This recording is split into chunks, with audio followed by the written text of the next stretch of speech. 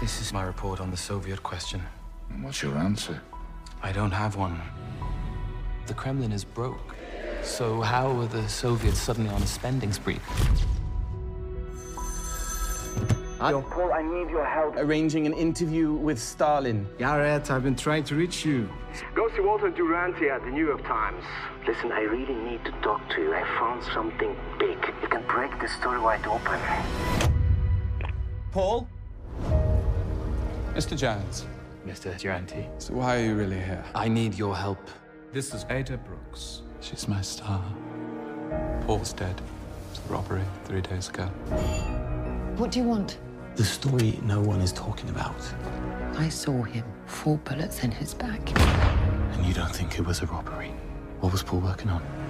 Ukraine. You know how rich this country is, how vast. South is nothing but wheat fields.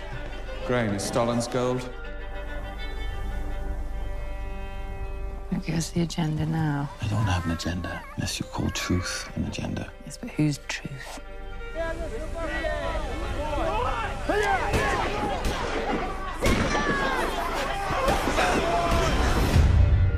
What will you do when the others come forward? What's being done here will transform mankind. We can still do something. No. We cannot let Stalin get away with this. What do you expect me to do exactly? The Soviet Union is not the workers' paradise that was promised. It is not the great experiment that you read about in the press.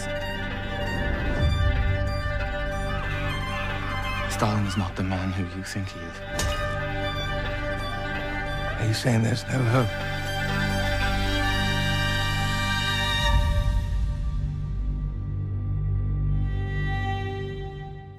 Welcome, everyone, to Box Office Bylines, a podcast about movies, about journalism, shining a spotlight on all the president's men and broadcasting the news up close and personal. That's my new intro line. Tara, what did you think? I only heard it in the workshop phase, so it actually, up close and personal, was a surprise to me, so you managed to end it very well. I think it sounds good. We'll probably rotate. We'll try some other things out, but we're trying to increase the branding. You're never satisfied. No, I never am. It's a problem in my life. I am Jacob Boone, up here in Yellowknife, Northwest Territories. And I am Tara Thorne, here in Halifax, Nova Scotia, where I am experiencing one of the few things the people in this week's movie did not have to worry about, and that is a heat warning. Jacob, you don't have many heat warnings up there, but how is the perpetual daytime that you live in? It's very exciting. We just got nautical twilight back. What does that mean? So I think that means it's as dark during the night. It's now as dark as it is like when you're out at sea.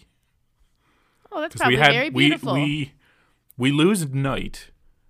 It still gets dark. The sun goes down, but we there's about a month in Yellowknife. Yellowknife's not that far north, where we only have civic twilight, which is, I guess, as dark as it gets in a city.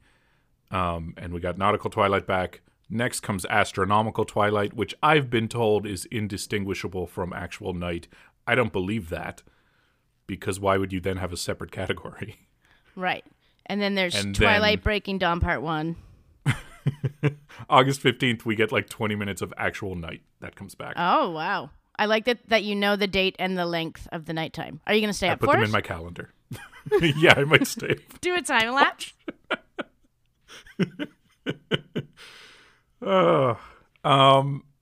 Yeah, there wasn't a lot of heat waves or shining sun here in this movie about a Welsh journalist in Britain who goes to Moscow and then the Ukraine, sorry. Just Ukraine, no the. Just Ukraine, no the. I will just say off the top, I'm very angry at you for making me watch this. And whilst watching it, the reason I'm angry is not because it's a bad movie. It's not. It's because it's so relentlessly grim and depicts horrors of life that you only see in this kind of movie, which is generally a Holocaust movie. And it's not quite a Holocaust movie. Well, it's not. But it's in the area. It's in the arena. And I feel life is hard enough right now. but I didn't need to see an historical depiction of how horrible life can be. So I'm mad at you, especially after the fun froth of The Devil Wears Prada, but I will get over it starting now.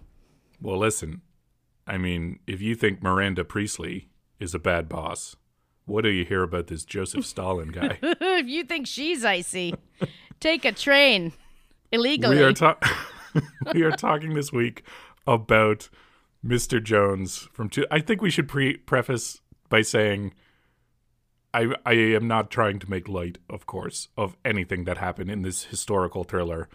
But we do, I'm sure we'll have jokes throughout, just because we're joking horrible people. We just need to joke to get through it. That's all. You and I, we use humor as a defense mechanism. Exactly. Yes. Exactly. Mr. Jones, 2019, a Polish film by a Polish director about a Welsh journalist who uncovers Russia's forced famine in Ukraine. Directed by Agnieszka Holland, starring James Norton as Gareth Jones. He's also in Little Women, the most recent one. John the Dud. Sorry, it's not his fault. Maggie's the dud. Wow. He's just a guy. We disagree on that as well. Oh. Vanessa Kirby as Ada Brooks. Vanessa Kirby from The Crown and Fast and Furious presents Hobbs and Shaw. I loved Hobbs and Shaw. By the way, the whole movie I thought she was Vanessa Paradis, and I was like, when did she date Johnny Depp? And I also thought she dated Tom Cruise. She didn't date either one of those people. Doesn't matter. The movie where 30-year-old Vanessa Kirby is supposed to be the only slightly younger sister of 50-year-old Jason Statham. Listen, you don't know her. You don't know their mother's life.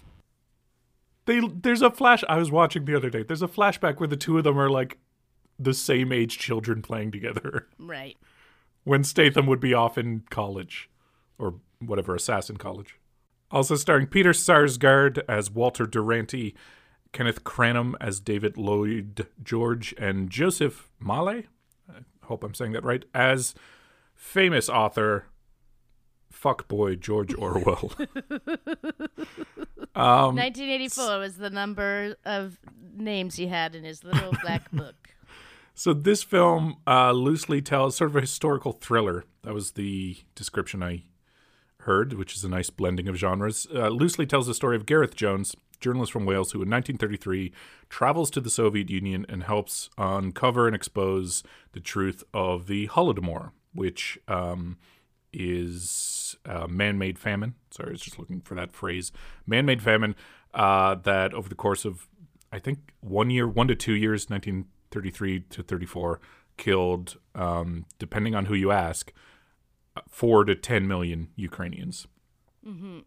Recognized by Ukraine and 15 other countries, including Canada, I believe, as a genocide. So it's, not a happy summer movie. Yeah, I mean, you do get to see Peter Sarsgaard's butt at a opium party. But generally, there's some drug use that makes it seem like it's going to be fun, but it's not. It's not a romp of any kind. But I felt a very good movie. I really love this. Mm-hmm. I don't know if we disagree so much on that, but I don't think you liked it as much as I did. I think I'm in the complete wrong headspace to watch it is all. So I was. It's not, it wasn't a choice for my time, 5 p.m. on a sunny summer, Wednesday afternoon. I wrote down in my notes the perfect movie for our time. Oh, when you told me that, and I thought you were joking. No. Okay, well, can you explain to me why you feel that way? I think let's talk about the movie first, and then I'll get into some of the journalism aspects. So this is new. I mean, it was last year, it did the festival circuit, and it's just out on streaming now, which is the only way things are released. So, highly recommend people check it out. But it's the movie, and this is straight from Wikipedia, I apologize, about an ambitious young journalist who has gained some renown for his interview with Adolf Hitler. That part's true, which is... there are some fun aspects, and one of them is Gareth Jones, this young journalist who scored this interview with Hitler aboard a plane, very Almost Famous style. And he constantly brings that up as a way to get the next assignment. Did you read my Hitler interview? Which wouldn't you? Well, let's not forget that people loved Hitler in the beginning. They did for a little bit. There was some disagreement, and I guess there was some historically there was some perception for a little bit that Gareth Jones was like a fan as well of Hitler, but he was apparently one of the first people who recognized the anti-Semitism and wrote about that. So, yeah. So thanks to his connections, Jones's connections to a former British prime minister, he's able to get official permission to travel to the Soviet Union, where he intends to try to interview Stalin, Katie Weaver style. He keeps landing these big interviews. Katie Weaver and Gal, it's like Gareth and Stalin go to have borscht together. But he wants to actually find out more about the Soviet Union's economic expansion and its apparently successful 5-year development plan, even though he feels there's no reason that could be true because their economy's collapsing. How are they buying and spending so much? So Jones is restricted to Moscow, but he jumps his train and eludes his, government-sanctioned, what would you call it, chaperone source. Spies? There's so many spies. There's a lot of in this spies. thing. For a while, it's a very spy movie sort of thriller, like very. What was that very good East German movie, or about East Germany? Tinker Tailor Soldier Spy. Yeah, sure. Any of those where it's One like of those. like the Where Soviets you have are to watching. turn the radio on. Turn the radio on and let's dance. So they think we're dating, And then burn everything. But and then burn everything. And then he arrives in Ukraine about like 45 minutes to an hour in, and we end up with a very somber, bleak, horrific sequence where he discovers all of the evidence of the Holodomor, empty villages, starving people, cannibalism, and on his return to Britain, he struggles to get his story taken seriously. We can talk about all of that, but yes, it's sort of if Bellatar directed a combination of Heart of Darkness and Whiskey Tango Foxtrot. I love how much you bring up Whiskey Tango Foxtrot. That's a weird. We should get to that. This is our first war-ish movie. It's not, no one's actually at war, but it's kind of that. I'm an arts journalist. All this stuff with the spying and the typing things for people to read and then setting them on fire and, worrying about spies that are actually there everywhere, I would find it to be a very exhausting career. And it's literally life or death in this time.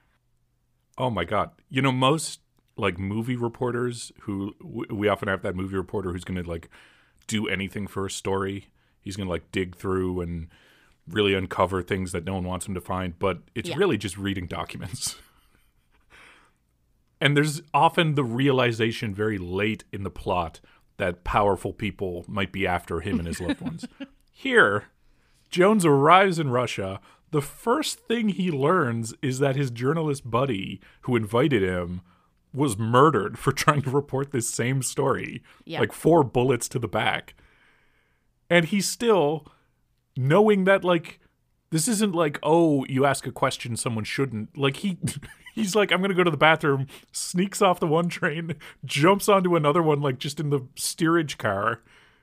And no plan, no contacts. Yeah. No idea of what awaits him. Heads off into the starvation and it's so zone. bad right away. He knows right away how bad it's going to be when he gets onto the train of people and throws, I thought it was bread, but he's eating an orange, and he throws the peel onto the ground, and all of the children come around because they don't have food. Yeah. So that's a fictionalized version of a real incident that apparently happened where some Soviet official on a train that he was on was telling him, no, there's no hunger. People here, they have plenty to eat. And Jones took the crust of his, a hard crust of bread and threw it into the waste receptacle nearby, and the whatever you call the ticket guy came and dug it out immediately to eat it, and then he did the same with his orange peel, just to prove a point.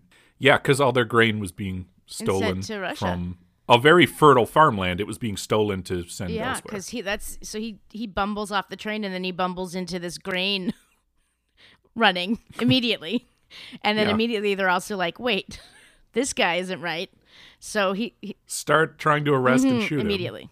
And then he just runs off into the woods. And then something that Holland does is very cool is basically at this point in the movie when he's running into the woods is when most of the color is gone. So it's just leached. It's like black trees, white snow, and it looks amazing. Yeah, it's like almost black and white. It's subtle that it's kind of happening at first, because I think it's happening throughout the entirety of the movie, and maybe I could go back and watch, but like when he's in England, he's in very academic settings. So we have a lot of warm light, a lot of like wood paneled bookcases, it's very brown. And yes.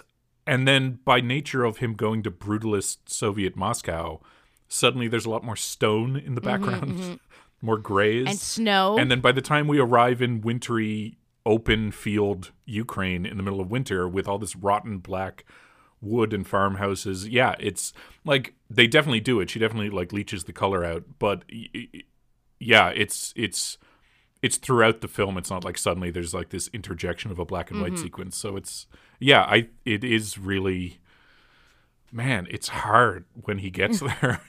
And it's not a pleasant sequence. No, and it's almost a good hour long. It's not it's the bulk of the movie, and the sort of realization that we all had. It's like it's one thing to read the synopsis, but then when you realize what's going to happen, like he's on the road and there's a baby screaming and this wagon goes by him and it's full of bodies, and then they pan down and the mother of this baby is dead.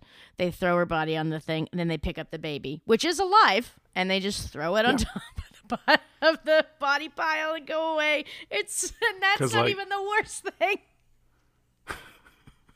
Because like you're not going to come back later. No. You're on your rounds now. Yeah, exactly. You know what's going to happen. It's like, no, they're not trying to save anyone. You know what I mean? It's not a rescue mission of any kind. It's a gathering. It's a, cleanup effort. The other thing I noticed, particularly in that sequence, but again is throughout the movie, is the Foley work whenever anyone's eating. Yeah, there's a ton of eating in the movie to the point where I was like, I felt like Mr. Jones actually wouldn't be that hungry. Just like, why don't you save your... Well, he wasn't. They go to like a ham lunch when he's back in England, and like he just looks at the roast and he's like, no, I'm good. Yeah, but he does also get his food stolen by ruffian children, who, to be fair, are very hungry. They sing a song to distract him. It's all fair. It's something else. You're right. It's very good. It just ruined my life is all. There's like one fancy meal he eats before he's like trying to get to the Ukraine, like on a train. So he's going to probably skip and jump, but he just still needs permission to get closer. And it's like this Moscow official who's eating like caviar and whatever aspic and jellied fish or whatever they're going to have. And you're hearing every slurp and chew and mouth noise. But also then when he's starving and he's cutting little strips off this like frozen stale loaf of bread he's got. And it's like the knife work and like you I don't know. Like the other stuff is very gross, but here you're like hearing this like struggle of him where he's like struggling to swallow it, and he's like this relief in his breath as he finally gets some food into him. And as it's a film about hunger and this forced starvation, I think that's really interesting. Like, how do you show that in a medium of picture and sound? Aside from, just children acting hungry, but like you need to get across that visceral feeling of just pure starvation. Yeah, it's a tough one. It really is, and it's a lot of children.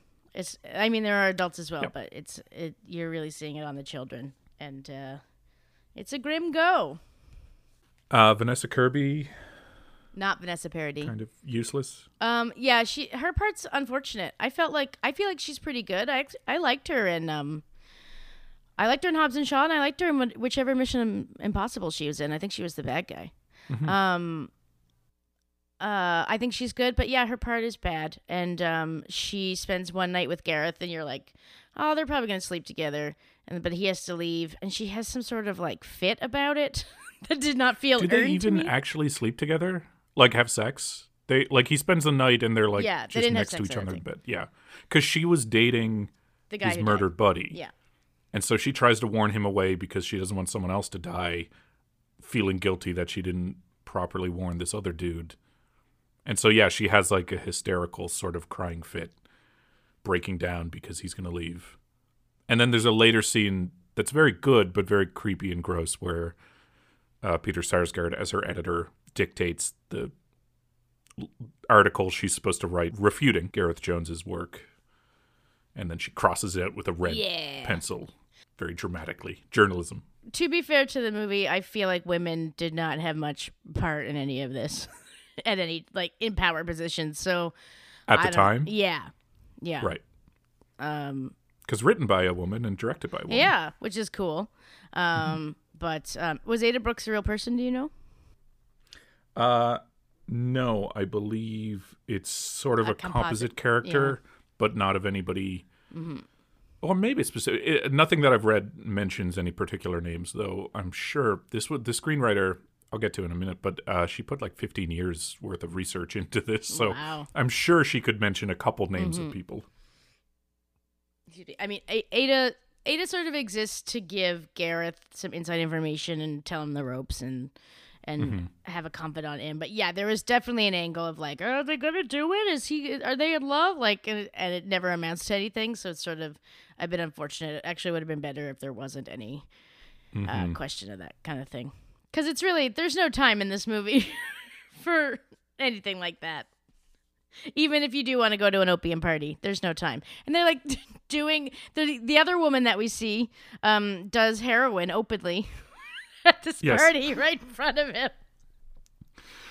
Like, it's all the foreign correspondents. They just get to dance around at this like drug orgy and have sex with each other.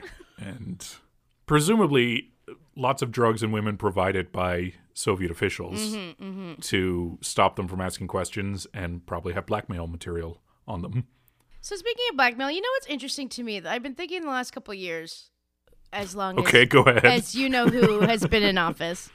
Okay. And, you know, I also watched I thought you were going to describe, like, a new career path for yourself. No, I watched every minute of the impeachment trials and heard lots about Ukraine and you know, Putin. And it's like, it's just, like, such a throwback for Russia to be in the news. But you forget. There's a good Hank Hill line about how everyone was so afraid in the Cold War, but that's before we knew the Russians were incompetent. But they were very good at spying.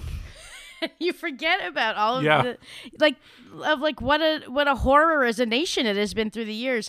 So it's sort of interesting to me that Russia's back in the news, because it was kind of like, didn't we defeat this? Isn't it over? So in that way, it's not. I don't know if it's a movie of our time, but I think it's an interesting parallel that we are still talking about Russia in 2020, like 100 years later almost. Yeah, I guess that wasn't a deep thought, but I have been thinking a lot lately about just Russia and the Soviets, and, you know, like Rocky 3 or whichever one he fought the Russian in. It's just Rocky like 4. Rocky 4. It's just like a bygone time. It's interesting. This is why I think it's a really great movie for right now. Okay, we're getting there. Tell me more. So to start off with, a very pointed line when Jones is giving his speech about being on the plane with Hitler, and all these like old journalists or whatever political figures listening, they kind of like downplay it, and there's a line where he says, "Hitler will soon learn there's a great deal of difference between holding a rally and running a country." Maybe, but you only need to do the former. So also all the spying that you mentioned, the burning of messages, you know, that info security, also kind of relevant right now as the government, our governments spy on everything we do, and corporations do the same. Although to be fair, in this movie's era, it was a lot harder.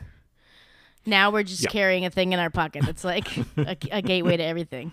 Yeah, they don't need people to follow us. We gave that up for them. Yeah. There's a great press conference where some Soviet guy announces, you know, they've arrested 6 British contractors. Doesn't say why, just that they've arrested them. And then he's like, we're not going to have any questions. And he goes to leave. And all the reporters from the foreign press are like, what do you mean no questions? And there's this shock of like, what? This is a break of decorum. How could you? Yep, you're right. Also, I think it's a film about hunger, but it's a film about a duty to the truth, which gets talked about a lot in journalism, and we talk a lot right now, I think, about objectivity versus the truth. There's a great passage in Robert Cara's book, Working or On Working. I forget the name of it. I have it, but he talks about how he's always felt like, there is no one objective point of view. Everyone brings everything to what happens to them and how they see things, and you have to filter through that and you have to weigh things, including your own. But there is a truth. There's true facts and there's a truth of life. And the more you pursue things and the more you learn other people's biases, the more you're able to focus in on what's actually true. And there's a serious question in the last third of this movie about whether Jones should tell his story and what it accomplishes if he does. He actually puts out a press release. He doesn't write a news story. I think he wrote later things, but it was more of an event to have a press release and describe it, a lengthy one, to the other journalists who would go cover it. And George Orwell, who's in this for some reason. Sometimes you would cut to him and I was like, Who's this?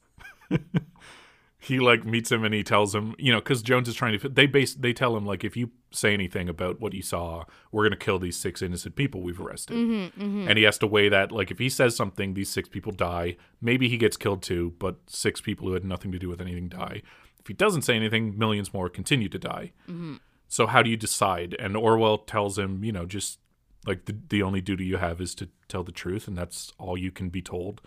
And even since then, in decades since, Holodomor has been used for political conversations by, right-wing politicians like Ronald Reagan, about how bad the communists are, to even leftist writers to describe their point of view. And ultimately, there's this truth of 4 to 10 million people who died.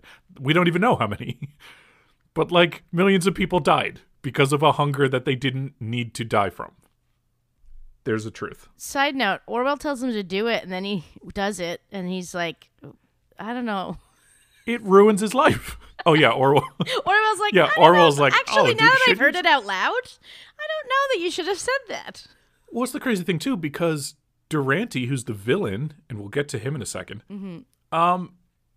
he refutes it, and he's held up as this great architect of the United States recognizing the USSR, opening diplomatic relations, which allows an influx of money, and the Soviet Union looks more legitimate, and presumably opens some dialogue about being allies when this Hitler guy goes off.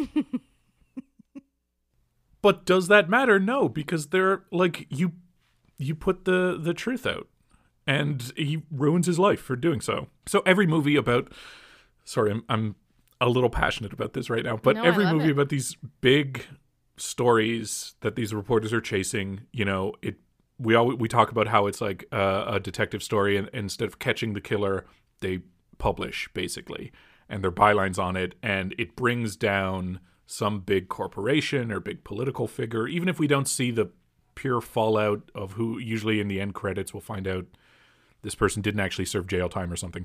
But they get the reward. The truth has been put out in the world. The reporter looks at their byline on the paper and nods knowingly, and then back to work, back to the grind, to get the next story out. Here, in real life and in the movie, Jones is immediately discredited by many other media sources, including the fucking New York Times. He's ruined. He has to return to his tiny Welsh home, live with his dad. Yeah. Work for some podunk community paper. No offense to community papers all over the world, but this guy was on a plane with Hitler a year ago. Never kissed Ada Brooks once in his life. Nope. School children laugh at him in the street. Actually, they yell at him. They run him down just to make fun of him. And I don't know. There's something very real about that in the way, and I think a way we've seen in every scandal about Trump that gets put out in the press, where people don't care, or they move on, or they ignore it, or they don't.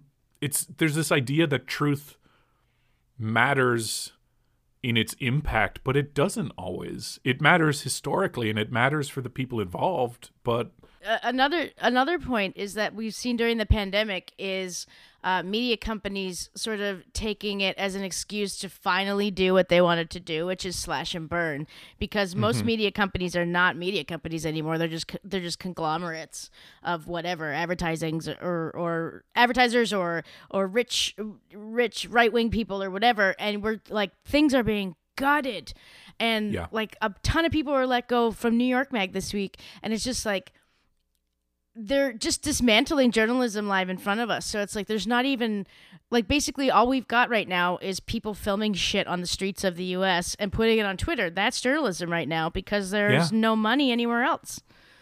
Like, that's the only public awareness of what's, like, think about that. If people didn't have cell phones, what we wouldn't have seen over the last 2 months is terrifying. And I was remarking recently, all the police officers or, I don't know, like Karens throwing groceries around because someone wanted them to wear a mask. Like, those people all have cameras in their faces. They know they do, and they're still doing all their awful things because they know nothing will happen to them.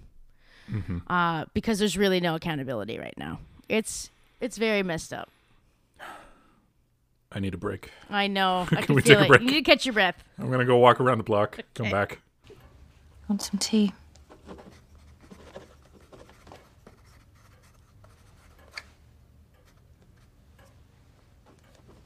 Okay, what's the agenda now?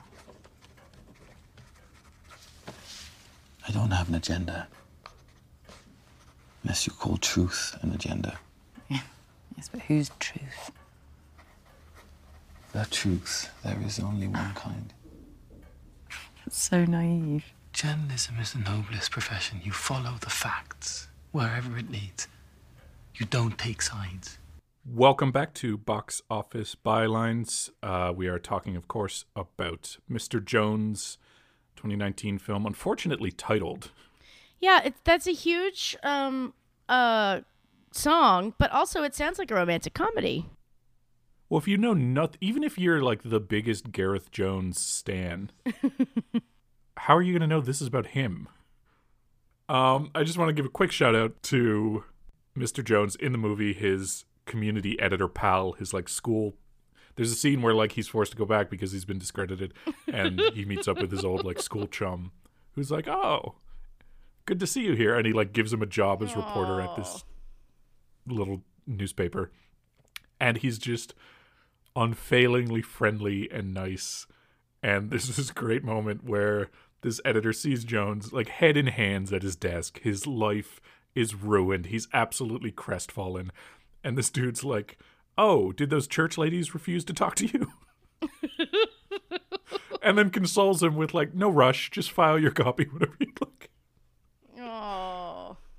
But the real Gareth Jones wasn't there for long. I'm not sure if he did actually go to some Welsh newspaper. I'm sure he had to make... He didn't live very long. So yeah, a couple years after his reporting in Moscow, he went to, by this time, I think, World War II was kicking off. And he went to Japanese-occupied Mongolia, where while he was there, he and his traveling companion, a German journalist, they were kidnapped by bandits. His friend, or his companion, was released on this weird pretext of being allowed out to raise ransom to get Gareth Jones, but then 2 days later, Jones is shot and killed. His body is found. Now, a BBC investigation, many years later, found the Chinese contact who had loaned Jones a car to travel Mongolia was an NKVD agent, Soviet secret intelligence group, and the German journalist, his companion who he traveled with, also may have been, and it's possible the Soviets also informed this group of bandits where and when Jones would be entering their territory. So it's nothing official, but very likely that he was murdered because he pissed off the Soviets. This is what I'm saying. This is like, you had to worry about this stuff. Mongolia. Also, how long did it take for him to get there? It's not like he could hop a plane. No. He was... Wow. He liked to It travel. was just a real hard slog. He died on the eve of his 30th birthday, and it was a year before the world learned about Holodomor, which would have proved everything he said to be right. Right. Wow. I also want to talk about Walter Duranty. Someone I wasn't familiar with. No, me either. So Durante was Moscow bureau chief for the New York Times for several years, and he received a Pulitzer Prize for a series of reports about the Soviet Union in 1932, and still to this day calls to revoke that prize. The Times in 1990 wrote that his articles, which denied the famine and refuted Jones, constitute some of the worst reporting to ever appear in this newspaper. Yeah. And again, for a film about the times, when you have your Barry Weiss's quitting and your James Bennett's resigning after horrible opinion pieces, and a talk about what the New York Times and what legacy media is, here was this, elite of the upper crust. He was well beloved in the New York journalism scene because he was off in some far off exotic locale, and his word meant more than this first person account by some nobody reporter who had one big hit before this. Yeah. And it's not like he was conducting himself amazingly while there. No. And in fact, one of the theories about why he may have been so friendly to the Soviets is they may have had blackmail material on him. His sexual interests at the time. I'm not sure if that means he was actually gay. He was married to a woman. Oh, yeah, I think it probably just means gay. That movie heavily implies. Well, hang on, though, because the woman he was married to was the mistress of Aleister Crowley, the English magician.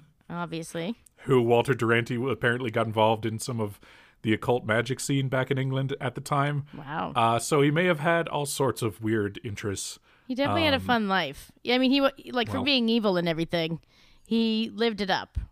But yeah, he defended in the New York Times the necessity of basically the Soviet Union killing people. He literally wrote, "You can't make an omelet without breaking eggs," about people being killed so that the Soviet Union could continue. Called any report of a famine in Ukraine to be malignant propaganda, though privately in his correspondence he was fully aware of the genocide. He told the British embassy at the same time that at least 10 million people, I don't know about at least, but 10 million people may have died in a single year. So he's willingly ignoring what he knows to be the truth so he can publish things that are friendly to Soviet interests. And he held on to his prestige. There's this reception, the film has it as well, where basically the United States had recognized the Soviet Union as a legitimate country, open diplomatic ties. And so I think that's what the reception was like, celebrating. And a critic for The New Yorker wrote that at this dinner event, the guests' names are being announced and everyone gets polite applause. And they announce Walter Durante, and a prolonged pandemonium of applause greeted him. That it was held up that he was like the one who helped us be allies with this great country in the East. In 2003, the Times hired a Russian history professor at Columbia to review the whole of Durante's work, not just his Pulitzer writing. And that person wrote that for the sake of the New York Times' honor, they should take the Pulitzer Prize away. And the paper's publisher even published a letter calling it all slovenly work, that he should not be recognized for his role. And nevertheless, Pulitzer Prize Board has declined to revoke the award to this day. Classic. Why? Yeah. Yeah. One of the greats of journalism. Institutions, they just support each other. So on that dour note, you want some trivia? How much trivia could there possibly be? A little bit. So if remember, he was George, filming Little Women at the same time, like that, I'd be interested yeah, too. There's actually a lovely, fun interview where he took the director, Holland, to the premiere in England. Oh, that's cute. Yeah, well, I don't know. Maybe they both had dates, but she was at least invited, and the two of them were interviewed about this film coming out of the Little Women premiere. Wow. Okay, so remember George, our pal, George Orwell? Mm-hmm. Yes, he's in this film, and there's some indication, I think a stronger indication, that Animal Farm was written about the Holodomor and the Ukrainian genocide and famine. There's, I think, less indication, though it's a theory by Orwell's descendants, maybe, I don't know, that the Farmer Jones, is named after Gareth Jones. I don't know if that's true. It's a very common name. Maybe. So he's in this movie. It's bookended with scenes of him writing Animal Farm and passages from Animal Farm, and at one point he shows up for this lunch. Now, if you recall, when we watched this film together, we co-watched, and you were very upset to learn that the running time was 2 hours and 20 minutes. Yeah. And I said, well, no, that's not right, because the file we have in front of us is only 2 hours. So apparently there's 20 minutes of excised footage since the film's premiere in Berlin in 2009, pretty much all of it involving Orwell. Oh, yeah. So there was originally 20 more minutes of George Orwell in this movie. We really don't need him. No, not all that helpful. Also worth noting that Gareth Jones, even though his reporting was attacked in much of the English-speaking world in his short life, he's remained a hero in Ukraine for exposing the genocide. There's also a plaque in his honor that was recently installed at his own university in Wales, funding of which was provided largely in part by the Canadian Civil Liberties Association. Very nice. Speaking of Canada, did I say 2009 for the film's premiere? A little bit, yeah. A little bit. Okay, 2019. Sorry, because I'm looking at 2000. What is time right now? We don't know. The first public monument to the Holodomor was erected in 1983 just outside of Edmonton City Hall. Oh. Saskatchewan was actually the first jurisdiction in North America to recognize it as a genocide. I'm assuming the many Ukrainian refugees and immigrants who went to the prairies had something to do with that. Okay, so let's talk a little about Agnieszka Holland. Do you know her work? I know she made a movie in Halifax in 2002. Oh, wow, I didn't know that. What movie? Yeah, it's called Julie Walking Home. And so William Fichtner's in it and Miranda Otto. But I didn't see it. That is all I know. Holland, like, one of the most famous names in Polish cinema. Mm-hmm. She's won an Oscar. Not that that's, like, a huge indication of talent. But she's won many other prestigious international awards. Her parents were both journalists, as were eventually her stepfather. Her father, Henrik Holland, died after falling through a window during a police interrogation because of his activist activities. It was labeled a suicide. Commonly believed that he was thrown out of the window by police. She went to Czechoslovakia during the Prague Spring uprising, where she was arrested for her support of the dissident movement for all the government reforms happening. During her time in prison, she was put in a cell between two inmates who had fallen in love, and it became her job to pass erotic notes and messages between them. What a nightmare. Holland said it was like phone sex and I was the cable. Aw. You don't like that? I think that's sweet. I guess maybe she didn't have to read them. Unless you're like tired and don't want to like get up to get like as long as it's implied you can take an hour or two before you pass the message along. Until her successful 1991 film Europa Europa, haven't seen it, Holland was barely recognized as a filmmaker in Hollywood, and she eventually directed what is it called, The Secret Garden, and that was filmed in England, but I think a Hollywood production.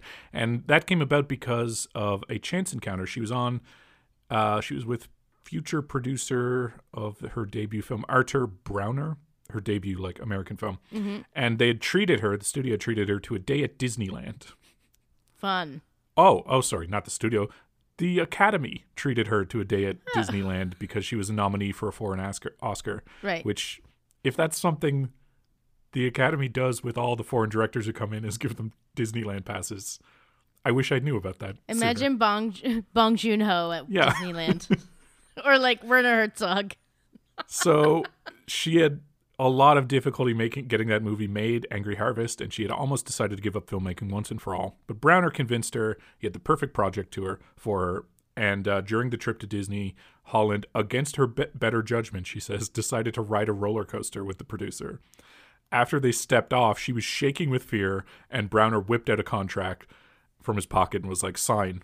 And I think sort of half jokingly, she attributes like directing a Hollywood movie to just being shell-shocked after this roller coaster ride, which is fun from somebody who's been in like war zones and been like arrested by police. And like the Disneyland roller coaster is what really got to her.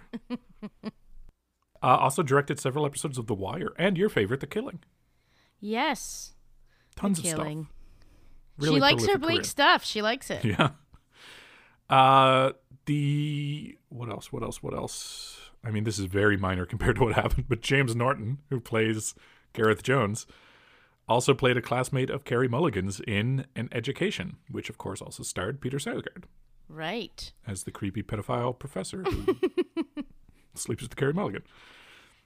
This was screenwriter Andrea Chalupa's first ever script. She's also a journalist, written for Time, The Atlantic, Daily Beast, Forbes. Her grandfather was born in eastern Ukraine and witnessed the Russian Revolution from his family farm, survived the Holodomor, and she writes online that this film was the result of 15 years, basically, of research and writing. That's a long time to be immersed in a subject like this. Well, you know, if it's your family history, it's in some respects, it's like a lifetime. But the idea first came to her in her final year of university, she writes, and it followed her to Ukraine after college and then to a road trip through Wales shortly before her wedding. I imagine the Welsh trip was probably planned more because of she was thinking about this. Andrea Chalupa is also the younger sister of Alexandra Chalupa, who is past co-chair of the Democratic National Committee's Ethnic Council, pro-Ukrainian activist, and most well-known probably right now because during the 2016 election, prominent supporters of Donald Trump promoted a conspiracy theory that she was involved in a conspiracy with the Democratic National Convention and the Ukrainian government to undermine Trump's campaign. Apparently, during that year, she kept receiving Yahoo alerts that her email was trying to be hacked into. Multiple times, people broke into her car, searching through it, but leaving everything behind. A few days after one of those incidents, a woman wearing flowers in her hair tried to break into her home, and she received death threats, all throughout the year. So, wow. Yeah, interesting family and interesting pedigree for this badly titled movie that more people hopefully should see. Although, again, wait till you're already sad. Well, Jacob, thanks for this fun summer romp set in the dead of winter in the middle of starving children. I just want to thank you so much for this treat. What are we going to talk about next week? Well, next week, since we threw it into the intro for this episode, why don't we watch Up Close and Personal? Which is what I've never seen. Michelle Pfeiffer has not made a ton of movies. And that's one I haven't seen. And that's a romance between her and Robert Redford, which I don't care for already. He's a news director. She's his protege. It's a romantic comedy from 1996 directed by John Avnet. Should I know Oh, him? yeah. I think he has died. Fried Green Tomatoes. Yes. Wonderful film. Also executive producer of Black Swan. There you go. Slightly he's different. not dead then. Okay. And He might be. Up Close and Personal. Oh, wow. 88 minutes? So that Al Pacino movie? quick That's rip. horrible. I love that.